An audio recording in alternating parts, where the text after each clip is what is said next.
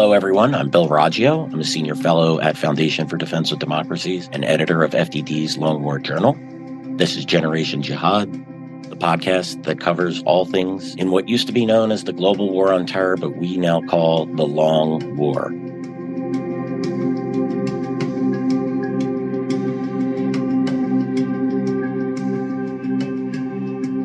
Today, of course, my co-host and friend, Joe Truzman, who is a research analyst at FDD's Long War Journal, will be joining us. And we're joined by Seth Frantzman. Seth is an adjunct fellow at FDD and contributor to FDD's Long War Journal. Also, he is the acting news editor and senior Middle East correspondent and analyst for the Jerusalem Post. Seth, welcome to Generation Jihad. Great to have you on finally. Thank you for having me. The pleasure is all ours. Yeah, we've been looking forward to getting you on. We know you've been real busy, got a lot of things going on and dealing with the war within Israel itself. Let's get right to that. So listeners know you are based in Israel. And as someone who's living in Israel, tell us about your experience on the day of October 7th and what you've experienced afterwards, both as, a father and a husband and an Israeli citizen and as a reporter. Give us a flavor for what's gone down. I mean, that had to have been a horrific experience. Yeah, definitely. So I had just gotten back from the U.S. actually, and I'd gotten back the night before on a Friday, and I was looking forward to a nice long weekend and relaxing and sleeping in, and we were sleeping in. I think around 8 in the morning, one of the kids came and started hitting me in the bed and saying, "There's sirens, there's sirens." And I said, "What sirens? It's Saturday. Why? Why? Nothing's happening on a Saturday." And he said, "No, listen. And look, we're kind of on the outskirts of Jerusalem, but and sirens don't always travel that far. But I could hear that, and I thought, well, that is weird. There are sirens." So I rushed out to the balcony where I knew I could hear them better, and I thought maybe we're hearing them from across the valley. In the West Bank, because maybe a community over there had a terrorist infiltration or something, or there's an emergency. And what is going on? I mean, I've spent 15 or 20 years covering wars in Israel, so sirens in Jerusalem are not that normal. Although when there were wars, usually there'd be a symbolic attack from Gaza on Jerusalem. But the way wars usually worked is there was a big drumbeat up to them, so there was a big expectation. Everyone was waiting for the conflict to start.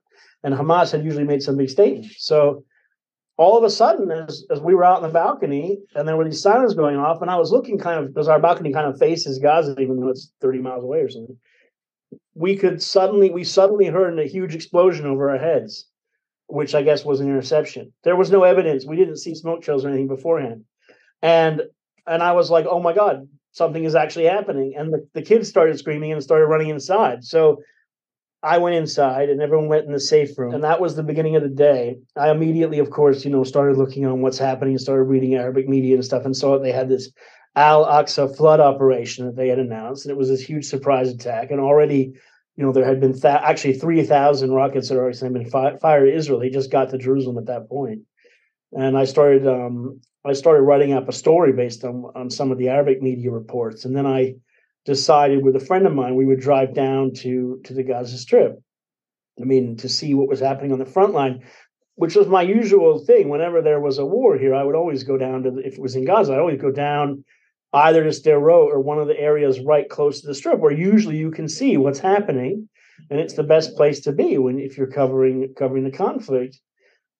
I had no idea, at that time that there had been 29 points of attack, and that, most of the border had been overrun and that most of the communities there had been overrun. So I got in the car, and I guess by 11 or 12 as I was driving down, my friend of mine who was coming from a different direction, he went into Sderot. And as he was getting there, he started sending pictures of bodies on the street. And he said, these are bodies. Apparently these are terrorists. Someone has just killed them. And I made this strange joking comment. I said, well, that's the best thing to do with them. But I didn't realize the extent of what we were both about to run into, which is when I also got down to a place called near Yad Mordechai, which is a Israeli community right next to the Gaza border. It's a community that was founded, I think, by Holocaust survivors and survivors of the Warsaw Ghetto Uprising and stuff like that. It had been in battles in 1948, so this is a community that's seen a lot of action. We couldn't even get into it because then there were police and roadblocks and army.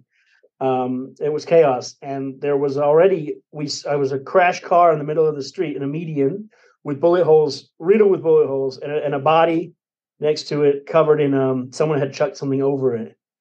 And someone had said that that was the terrorist, and that the guy who'd been shot up in the vehicle was Jewish. I guess he'd been taken out by an ambulance or something. But that was the introduction, and I stayed there until it got dark. Even then, it was not entirely clear how bad it was. I mean, we didn't know that 1,000 or 1,200 people had been killed. We just knew it was really bad, and it was total chaos. And I've been back every few days since then, so I've seen a lot of the changes since then. What's that like? There must have been a quite a conflict, internal conflict. As a parent and a husband, you must be wanting to. My natural instinct is to defend my family, but as a reporter, you had to be so curious to try to see what was happening, witness what was happening, and get to the bottom. How did you deal with that one? Look, I mean, because I've covered a lot of Gaza conflicts since this engagement, and usually the conflicts in Gaza are kind of self-contained up until October 7th, which meant that the border was usually secure, and Israel dictated the tempo, which is, the enemy could fire lots of rockets or whatever, but Israel was the one that usually decided against a ground invasion. Israel was the one kind of, sussing it out. And then usually you'd have escalation in the West Bank, but it didn't, you never felt that the country was somehow going to be overrun. I definitely would say that on October 7th, 8th, 9th, 10th or so, the first days of the war. And with people colleagues of mine like Jonathan Spire, good friends of mine who I spent a lot of time covering war with, and who know a lot about this country, all of us were like, is this the beginning of a really serious conflict where Hezbollah invades Israel later tonight or tomorrow, and then the West Bank also starts a huge intifada? Is there some sort of massive conspiracy at work by Iranians? I mean, we just didn't know what we didn't know, but we knew that reserves were being called up everywhere, because when I was leaving my community, every other able-bodied man was leaving his house in a uniform. I mean, they were calling up 300,000 people. So everybody with a set of legs almost was going to do something that day. And there was a sense the country was mobilizing, but there was a sense of chaos. And I definitely, when I got home that night and the subsequent nights, I don't have a firearms license in Israel, because in Israel, unlike the United States, you cannot just go buy weapons. You have to have a firearms license. I definitely felt I should have gotten one a few years ago, and so, I know it sounds silly, but I slept next to my bed with a small axe, and I went and bought some pepper spray and stuff and gave it to my wife, and I thought, this is the best we're going to do. I mean, well, the rest we can do is barricade the door. But it was definitely a strange period where it was a lack of clarity in terms of what was going to come next, and I think the Israeli security top people felt also that Hezbollah could intervene. That's why a U.S. aircraft carrier apparently turned around. That's why half the army was sent to the north, maybe more than half. And I think publicly Israel said over the next month or so, we're keeping half the Air Force up there. A lot of eyes are up in the north. Israel's instinct before October 7th was to keep like 90% of everything focused on the northern frontier and Iran. So usually Israel had not focused on Gaza so much, but I think there was a real concern that this was always the plan of Hezbollah to do an October 7th type of attack. And, how would it work out if they also chose to intervene? As we know now, they didn't intervene. We know now that, they've continued to shell Israel every single day, and people are being wounded and killed. And I've spent a bunch of time up there, but so far, massive war hasn't broken out. Yeah, that is fortunate that the massive war with Hezbollah, that would really, I can imagine that would strain the Israeli resources. Gaza certainly is a challenge for the IDF. And that's what I want to ask you next, Seth. Your perspective on the IDF, or Israel Defense Force, operations in Gaza. Can you see? Do you have a understanding of what the IDF plan is in Gaza? I'm talking militarily. I'm not talking long term. What happens after, hopefully, the defeat of Hamas, but the road to destroy Hamas. Do you get the sense the IDF is operating on a coherent plan here? I would say it's a coherent plan in the sense that it was fully thought out, because I don't think anyone expected this in Israel. I mean, this is a a black swan type of event. I mean, I don't know if there was a guy in a room somewhere hiding out in the defense ministry who was like shouting for 10 years, this is going to happen. I mean, we know that like there was, I mean, Lieberman and people had warned about this, but I get the sense that the security establishment just didn't think this would happen. So when it did happen, of course, all the security forces responded. And I think then very quickly, everyone had to decide, okay, what do we do now? Well, this is a game changer. So that the statements from the top level was, we're going to destroy Hamas. There won't be Hamas. Sinwar, the head of Hamas, he's a walking dead man, as they said from the second day. So far, he's still alive, but we'll see. So I do think that the first reaction of the machine, the security machine, was to do what Israel knew how to do the last 20 years, which is we'll do a bombing campaign. That's what Israel's always done in Gaza. If they shoot 1,000 rockets, Israel destroys 1,000 targets. A very kind of proportional response. So like that's really what Israel was doing for a while. It was managing the conflict, or what's called mowing the grass. So if they shoot 1,000 rockets, Israel destroys a bunch of little targets, and then there's a little list of them, and it's all broken down nicely for media. Everyone can quote it. It's great. It's not clear that it actually accomplishes anything. So in terms of a long-term defeat of Hamas, because that was never the goal. So I think the initial phase was to figure out how to defeat Hamas in a few weeks or a month. But first of all, let's do what we know how to do. We have a target bank of 7,000 or 10,000 targets. Just destroy everything you can find, which I think is what they did. They bombed, I don't know, now they say 22,000 targets. I mean, you know how targeting works. A target could be a coffee cup, or it could be a giant building. I mean, you never know what is an actual target, but they bombed a lot of things. And I'm sure that was the initial response. We'll give the Air Force has a few weeks to bomb everything they can find, which is what happened in the first Gulf War, how the Americans destroyed the Iraqi army. Of course, as you know, the Americans were destroying a conventional force where you bomb a bunch of tanks and you destroy command and control. But Hamas doesn't have tanks. It has command and control, but it's hard to find them. So therefore, your target bank is a bit of a problem, because you're not taking apart a conventional force. You're destroying a terrorist force which has spent 20 years or 15 years figuring out how to be a terrorist force. I mean, building things that you can't find. So I think they spent a few weeks trying to think, okay, what do we do for the ground maneuver? What's step two? And step two was, and actually I think step two was well planned tactically.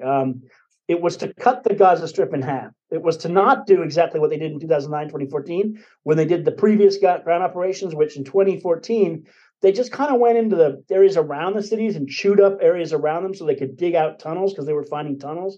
They didn't want to go into the population centers. In 2009, they did go in heavy in Gaza, but I don't think 2009 is looked at as a very successful campaign. So the smart move here was, what they did was very interesting. They cut the Gaza Strip in half by taking the 36th Division, which is called the Rage Division. It's an armored division. It has all the mean, tough, brawny units. And it just drove them right across the middle of the Gaza Strip and cut Gaza City off from the south. They understood then that wherever Yahya Sinwar was, which he may have been in the north initially, he got away to the south, that they could then slowly encircle and destroy the Hamas units in the north in Gaza City, which is what they did. They spent 3 weeks destroying them. And, you know, you can listen to what they say they killed. Thousands of Hamas members. They destroyed several battalions. They also went down along the water to hook up with the kind of cross stroke they'd done. So it was a very interesting, smart tactical maneuver. I don't think Hamas saw it coming. And it put pressure on Hamas. Then there was the hostage exchange. My view, I think Hamas has continued to still dictate things a bit to Israel in terms of like the tempo of things. But once the hostage deal was off on December 1st, Israel then did something I think else, which was a bit surprising for Hamas. They took their 98th, the 98th Division, I think, with the commandos and a bunch of guys, and just drove right into Khan Yunis. And that was another, I think, smart stroke, which was to go right after Sinwar and his leadership in Khan Yunis. Sinwar is from Khan Yunis. However, again, where is the final thing? Where is Sinwar? Why hasn't he been captured and killed? Only one hostage has been freed with military force. 138 remain. So if you judge what Israel says it's trying to do, which is destroy Hamas or something like that, and rescue hostages, neither of those things have been accomplished. So there's a lot more to do. I think the Ministry of Defense chief says it's phase 3 by now, so there's got to be another one. And I guess we'll see what happens next. I do think now I wouldn't say clutching at straws, but they have to think, okay, what's the next big brushstroke? Do we go along the Philadelphia corridor to cut off Gaza from Egypt? We have 1.5 million civilians that have fled all this fighting. How do we filtrate them back? How do we find Sinwar? What is left to capture? I mean, Israel probably has now captured 30 or 40% of Gaza, but Israel doesn't want to occupy every city in Gaza. I mean, Israel's not really built now to run Palestinian cities. This isn't 1985. Yeah, I think I think they're making a mistake there. They do. I mean, if you want to get Sinwar, he's going to bleed out into the areas where the IDF isn't. If the goal is to capture key leaders like Sinwar and to defeat Hamas, they're going to have, 30 to 40% or 50 to 60% or 70, 80%. That's just not going to be enough. But we'll see. I mean, I think you're right. I think over time, they've developed their strategy over time. Hey, Seth, I was thinking, I agreed with a lot of what you were saying. I think the problem for the Israelis, and we've been talking about this a lot on the podcast and previous podcasts, is that time is not on Israel's side, right? So what Hamas and to an effect, or essentially what Sinwar is doing is just waiting it out, like it has, like they have had previously, right? The previous conflicts, they just wait it out, because eventually things will stop. Well, there will be a ceasefire. So I think that's the strategy now again. But I am curious. I know you kind of talked about going to southern Israel, but I know you've done reports from there as well. I think I saw some video you took as well, maybe rocket fire or something along those lines. But just curious, tell me what you saw at the Gaza border when you would go there. I don't know how many times you've been there already, but I'm just curious. Did you see any rockets being fired, or what kind of IDF activity did you see that you can tell us? Sure. I mean, so we were certainly under lots of rocket fire, and one of the weird ironies of going to the Gaza border is the closer you get to Gaza, you somehow are in a bizarre way safer because the rockets are being fired over your head, usually at Ashdod or Ashkelon or Tel Aviv, or especially in the early days of the war when they were trying to always hit those far places because they didn't, the IDF wasn't yet in Gaza. Now they don't have many rockets apparently, or they don't have places to fire them from it. So, look, I'd say the toughest day we had was the second day. The first day was chaos, but the second day, my friend Jonathan Spire and I, we went down there, and we got down to, again, near Yad Mordechai. We decided we'd go over by Zikim because we had heard that there had been infiltrations there the first day, and we thought we'd go to some of the communities there. We thought we'd interview residents, so we didn't really we didn't fully understand what quite had happened, which is that some of these communities had been overrun, and that actually the security forces had never fully secured them since then. So people were being evacuated, and we were trying to go in, and we ran into a few IDF troops, and I guess they just thought we were crazy enough. They kept waving us through, and we had a press thing, but we got to a point, and we said, we asked the guys, is there any civilians around? Can we interview them? They said, we think most of them left. We're not really sure, but if you want, you can try to look for some. So we drove around, and I told Jonathan, he said, what we'll do? Let's drive around towards Zikim Beach because the Home Front Command is over there. And I know that they were attacked yesterday. Maybe we'll see some action or something's happening over there. And look, there was a lot of things happening around us. I mean, there were tanks driving. We could see evidence tanks had driven through some of the fields in front of us. There was rocket fire. I mean, we could hear shooting. We could hear some tank fire. But it wasn't like it wasn't like there was some huge battle going on. So we drove up the road, and we saw a lot of evidence of war. We saw cars that had been hit. We saw more bodies. We saw cars that had been shot up. But it looked like most of it had kind of ended because it looked like someone had put stuff over the bodies. And we at some point got to a very strange, eerie scene where there was an IDF van. It had an IDF plates on it, and it was still running, and there was no one in it. And we were like, as we drove by it, my friend said, "But why is it still running?" I said, "It's weird." And then we looked up ahead, and there were two bodies on the street that had been, I guess, hit by a naval fire, because we heard subsequently right after that there had been an incident there where the Navy had seen a bunch of terrorists that they hadn't found the day before, and they had then neutralized them, and that had just happened. And I said, I told my friend, I said, we're in zombie land. We better get out of here. So we drove back, and then we got to a place where there were IDF tanks that were maneuvering, and we met some of the reservists and started chatting with them. And one of them said to us, because we said something like, "What do you think about today?" Or something. He said, "This is our 1973 war. We're driving into this action just like in '73, where Israel was surprised by the attack, but then very quickly tried to go on the offensive." They didn't know, of course, those tankers, that they were going to sit there for 3 weeks after that and just wait, because nothing actually happened after that. It was a waiting game. But the next few days later, I went down to Sderot, which is a big city. And by that point, they were evacuating Sderot, which to my mind was unheard of. I mean, it was one thing to evacuate communities that had just been attacked, where there were hundreds of casualties. In fact, some of the communities, by the way, it took 3 days in some cases to liberate the communities. The people sat in safe rooms. Imagine a safe room is about the size of this room. They had locked, they didn't, a lot of safe rooms couldn't be locked. They had the jerry-rigged locking system. They literally sat and waited, and they didn't know, who's coming, if anyone's ever going to come. Did the world end? Even when there were IDF uniforms outside, the Hamas guys were wearing sometimes IDF tactical gear. So they had no idea. I mean, sometimes Hamas, by the way, would use hostages to go around speaking Hebrew to try to lure people out. So anyway, we got into Sderot and we met with the police. The police in Sderot had fought off the initial wave of terrorists, and the terrorists had maps of Sderot. It's a pretty big city. It's like 30,000 people. And the terrorists decided to go and attack the police station itself, which is interesting. They didn't just gun down civilians. They had a very clear goal: go in the police station, massacre all the police. So they succeeded in their goal. Basically, they got into the police station. They killed the cops that were in there. The police didn't have time to put on tactical vests and armor and get their M16s and everything. So later on, more police came and laid siege to their own station and then blew their own station up to kill all the terrorists. So it was pretty crazy. We met with the police commanders, and they had then taken over a community center.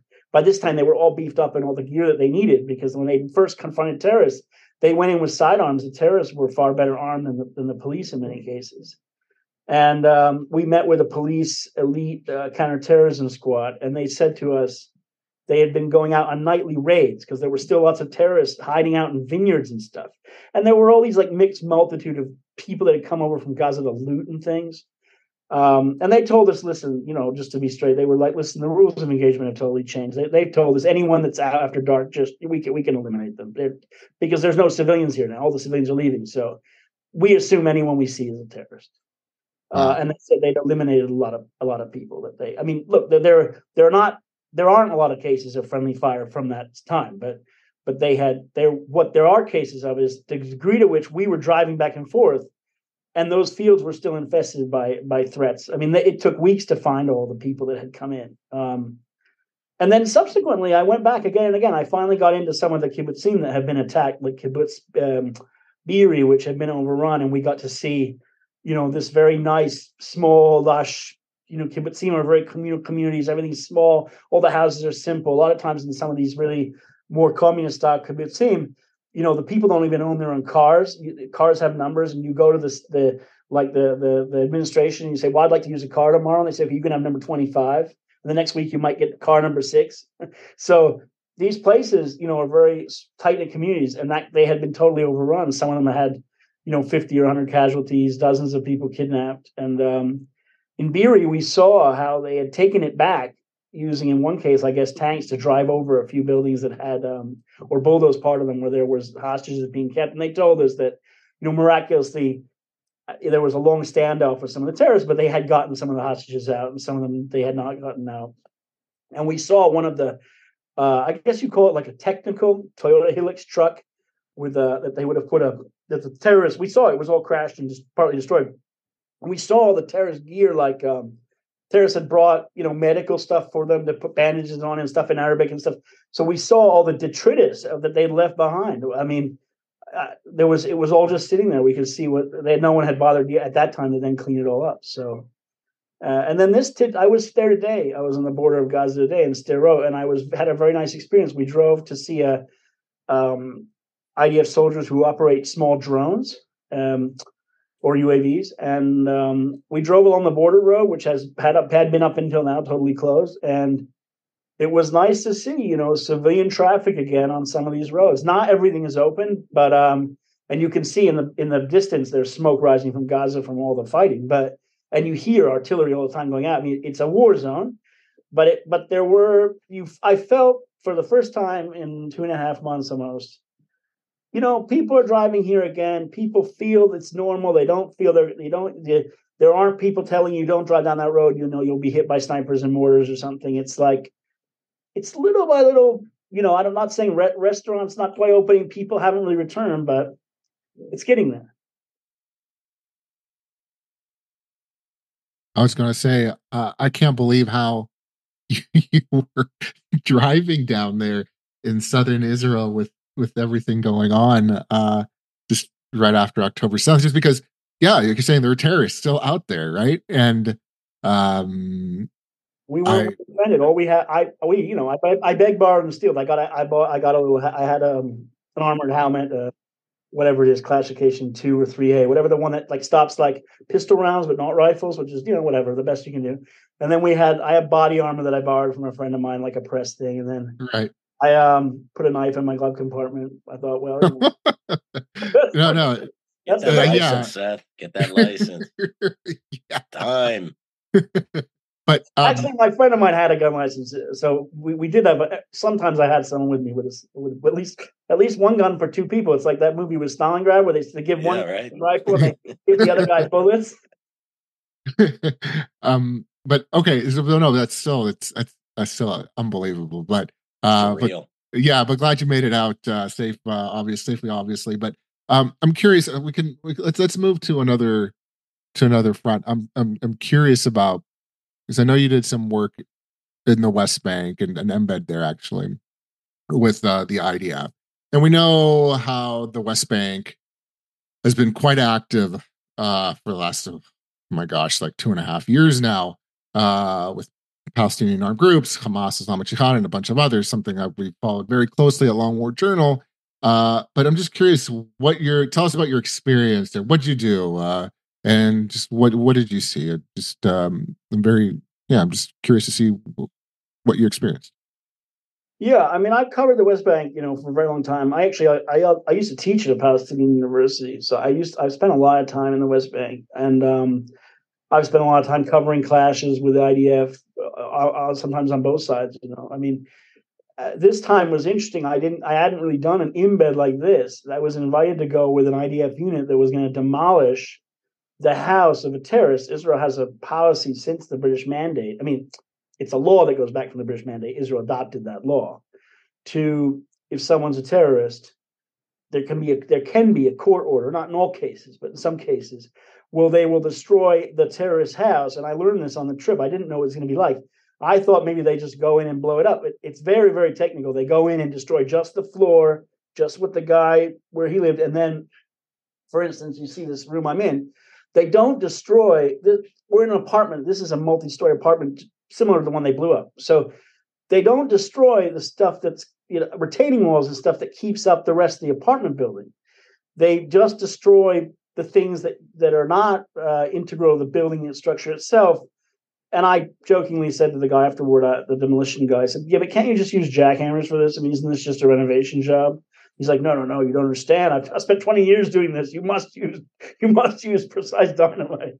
Anyway, it was a very strange experience. I mean, I drove into an IDF base at night, wandered around, and they kind of seconded me to a team of infantry, and they counted us all off, 1 to 20 in case someone disappears on the mission. They'll know that number 19 isn't there. And they were like, "Okay, you're number 8." And I was like, "Okay." So we all went in, we piled into a bus, and then the bus had an escort of several armored vehicles called a Tigris or a Tigris. It's an ugly looking vehicle. Looks kind of like an armadillo with wheels. Anyway, so we went into the West Bank. This is near Modi'in, kind of. It's called Ephraim. The area is called Ephraim. It's near Benjamin or whatever. So the goal was they're going to go in a village. It's not a very big village. They had intel about the village, what to expect. Apparently, in most of these villages, they're not going to expect much encounters because the terrorists might come from there, but the village itself is not necessarily well armed, especially in this area. I mean, it's not Jenin, it's not a big city full of weapons, so they weren't expecting live, fire confrontations like that. But they're well armed, and they have 100 infantry with them. And they go in, they send border police in first to disperse rioters. There were some rioters. We heard them being dispersed. We saw fires on the road. The kids had lit some tires on fire. And we're in the bus, and we're sitting there waiting.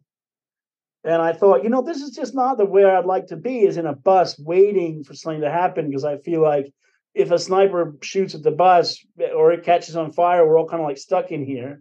But whatever. I mean, eventually they let us out, and I was like, at least we're out. We can walk around. So we walked into the village with the unit, and the guys came from the engineering department.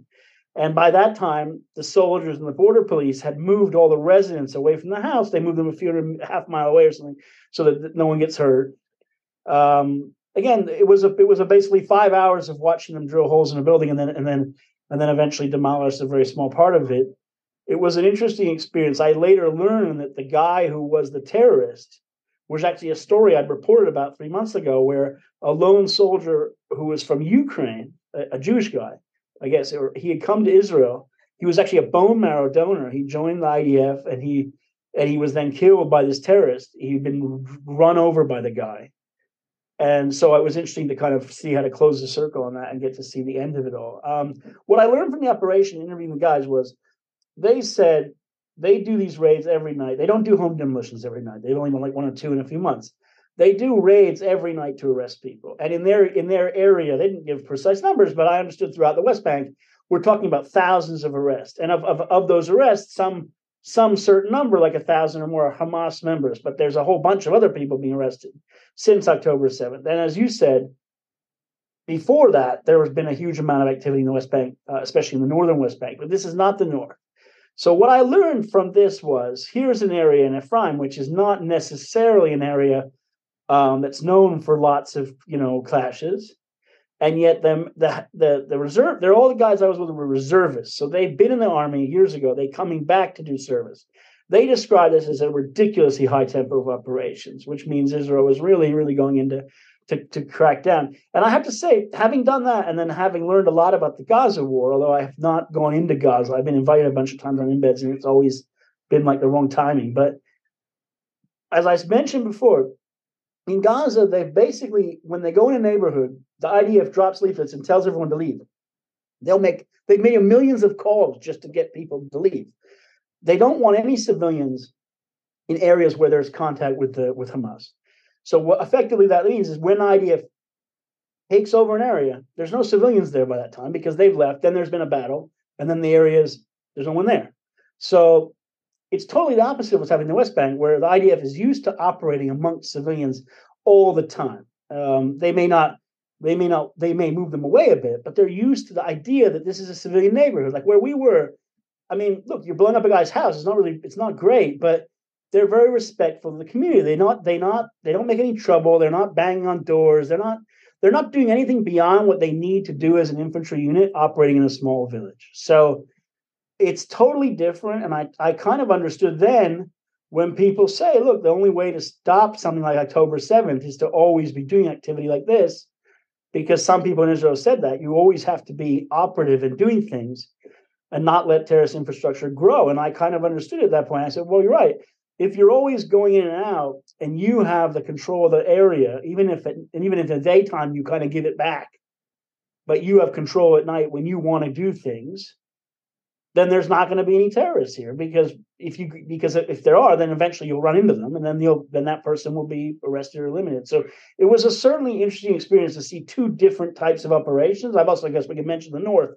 It's a whole other border, but right. It was really interesting to see.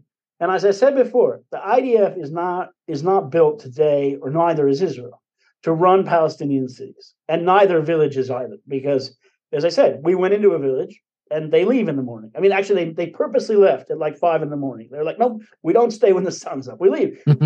This is a village. They understand it. Civilians are here. The civilians have to live their lives. They had a job to do, and then they left.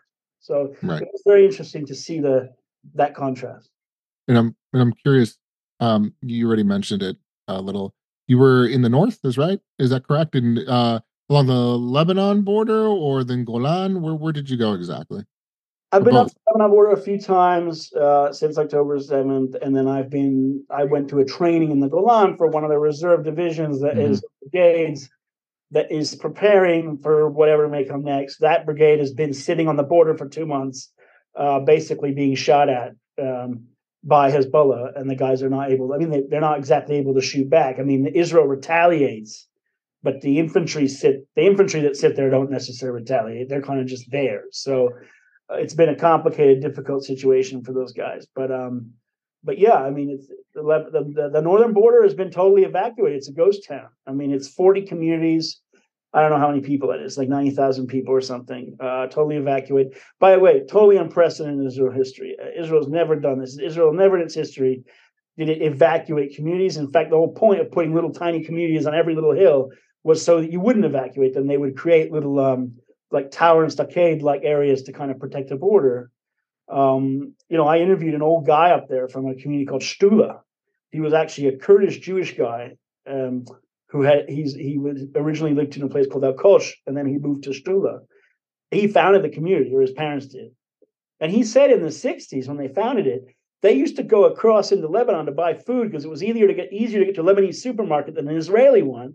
They used to play football, or what Americans call soccer, Yeah. with Lebanese Shiite kids. I mean, Wow. of course, it's Wow. all changed now, but he was like, yeah, our neighbors over there. I mean, it's unfortunately it's all Hezbollah land now, but the point was that they would never have left this community. Now they have, most of the civilians, because they don't want to end up like the people next to Gaza.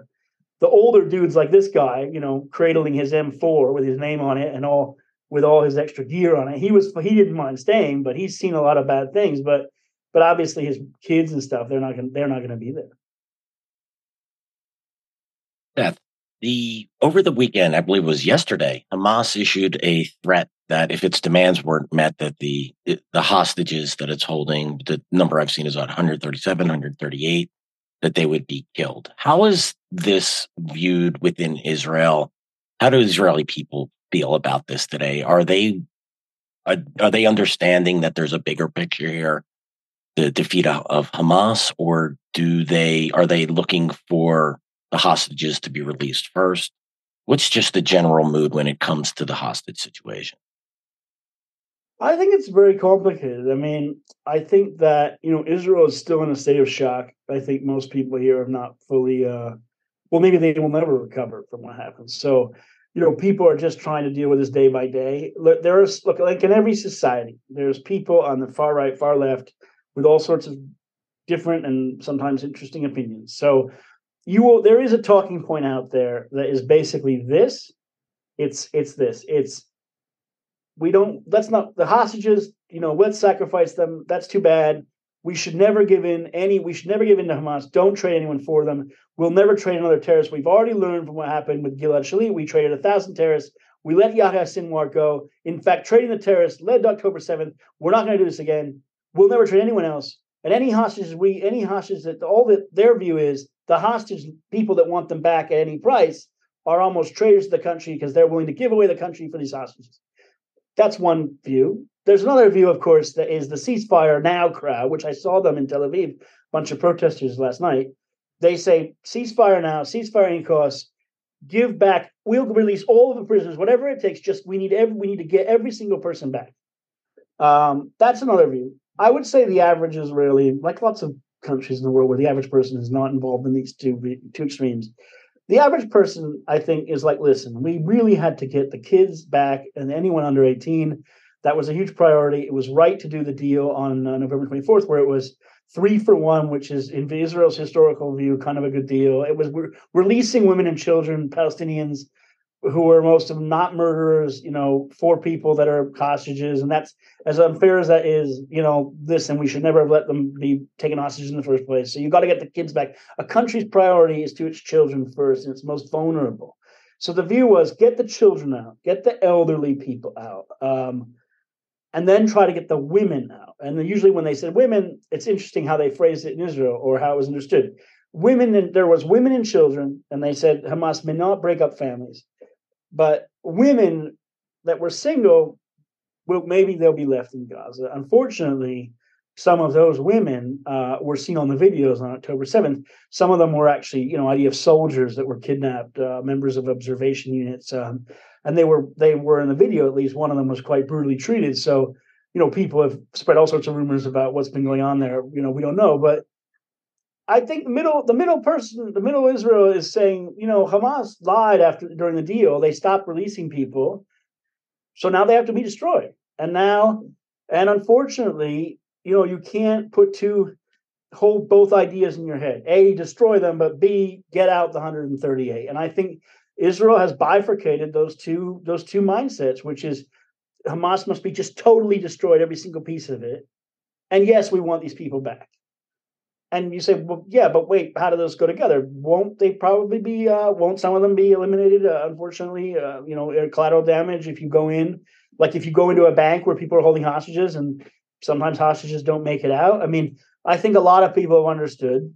Sometimes hostages don't come home, and some percentage of those hostages are, male IDF soldiers, and I think there's a sense that those people are casualties of war, and that's the way war works, unfortunately, and that's just the price you pay for living, for having Israel. I think most people in Israel accepted that that's the price people pay for having Israel anyway, since a long 100 years ago, which is some people are going to die. But the purpose is that you live in the end and you create a state. And that's how it works. You don't sacrifice children. You don't let people take hostages of older people and stuff. Yeah, just the hostage, free the hostages at any cost crowd. I think that's a short-sighted view. I think you're right. It is very complicated. Look, there's probably 10 or 15% on each side that are of the view, A, free them at any cost, or we don't care about them. Let's just, okay, we'll just let them go. There's this too, but there's I think just, 80% of the people in the same place. And remember, the hostages are from all types of society. I mean, we're talking, there are Bedouin Arabs who are hostages. There are Thai workers. There are elderly communist kibbutzniks. There are, young partiers and hipsters. There's people from all walks of life. And I think that's why, it's not a simple agenda. There's not a simple talking point about it. And I think the average person in Israel is kind of in the same headspace there. Seth, thank you for joining us today. It was a fascinating inside look as to what's happening inside of Israel. And you be safe and keep up the great work. We're eager to see what you have to report next. Thanks, everyone, for listening to today's episode of Generation Jihad. Just a reminder, you can find us on YouTube, Apple, Spotify, and anywhere else you listen to podcasts. Make sure you subscribe and leave us a review, preferably a positive one, but only if we earned it. Thanks again, and we'll see you all again real soon.